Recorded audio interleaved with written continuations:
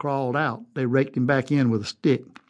He was done when the steam began to come out from under his tail, and they busted him open and ate him on the spot.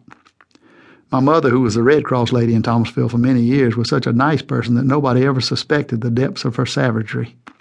She was never sick a day in her life, and attributed that to early challenges to her immune system.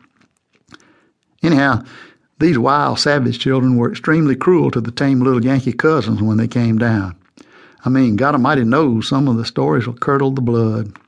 I'll quickly whip out two so you can see what I mean, but I'll try to spare you all I can. One time they hung a little innocent boy by his belt onto the horns of a deer skull nailed to the wall of the coach house. It wasn't child abuse at first. He was willing, but an airplane flew over about then, 1918, and they had to run see and forgot the little fella until they noticed his empty place at supper time. Another time they told the whole crew of innocents that when you chewed sugar cane, you were supposed to swallow the pummins. I better explain that. It might not be as impressive to people who have never chewed cane. There are three components. First, there's the peeling, which is exactly like bamboo. Stuff nobody but a panda can chew. Next, there's the juice, which is astonishingly delicious. Unfortunately, the juice is soaked up in the pummins, which is just about like a piece of hemp rope. Southerners used to caulk boats with cane pummins. My mother and aunts and uncles had those little gullible Yankees all in a row swallowing, like matching cormorants, each with a pinfish trying to go down backwards. Jesus.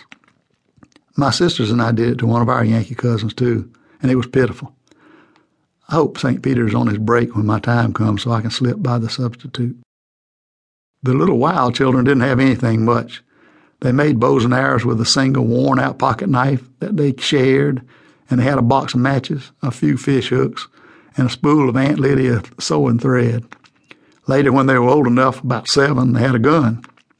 Oh, they ate well, because this was actually a working plantation with big fields of peanuts and a garden from which everybody on the place, maybe 30 people all told, had all they needed. There was livestock of all kinds. My grandfather raised pigeons for the squabs. You know, a squab is a peculiar phenomenon. When they get ready to kill and eat, they're much bigger than a grown pigeon, sort of like how a caterpillar is bigger than the butterfly into which it metamorphoses. They don't actually look all that appetizing with their pin feathers sticking straight out and all that duke stuck on their bottoms because their legs are too flaccid for them to waddle out of it. But I'll tell you this, a squab roasted with a strip of bacon is a treat. There are a lot of foodstuffs kind of like that, you know. Those that don't look too good as raw material but with proper preparation turn out fine. A hot dog is a good example of that. But the point is that the little wild children were well fed but poor. Well, the little Yankees had all sorts of toys and junk. Everything a child could have was provided for them. Not only down here, but back in Philadelphia. Mama said they had a real steam train, big enough to ride on. Years later, she showed me the little rusty tracks running all out through the flower beds over at the big house. They also had a tiny boat. Everybody in the family was grown up when I, the first of a new generation, came along. My sisters and I, and a bunch of children of the folks who worked the place, ran just as wild as before. What did you think? That someone like my mother would all of a sudden fly into a frenzy of supervision? I was the oldest by far, and for a long time I was by myself. I was out there in the coach house one time when I found a ladder nailed to the harness wall. And after I had climbed into the loft, I found the most charming little boat. I'll get back to it right in a second, but first I better explain the coach house. Back in the horse and buggy days, a buggy was an expensive thing, and a coach was something reserved for people like my ancestors, people who were apt to top at the knob every chance they got. One story is that when they came, I guess my grandfather was a little boy at this time, down for the winter in the Carpetbagger Express, they'd spend the first night in their house in town while their servants got the coach ready. It was big enough to haul them all the men in their Prince Alberts and beavers, and all the ladies in their plume bird hats.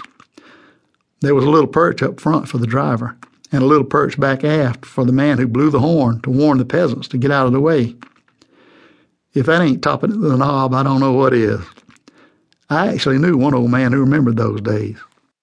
He said, "You heard that horn, you better get your ass out the road, or them goddamn masons would run over you in that big-ass thing."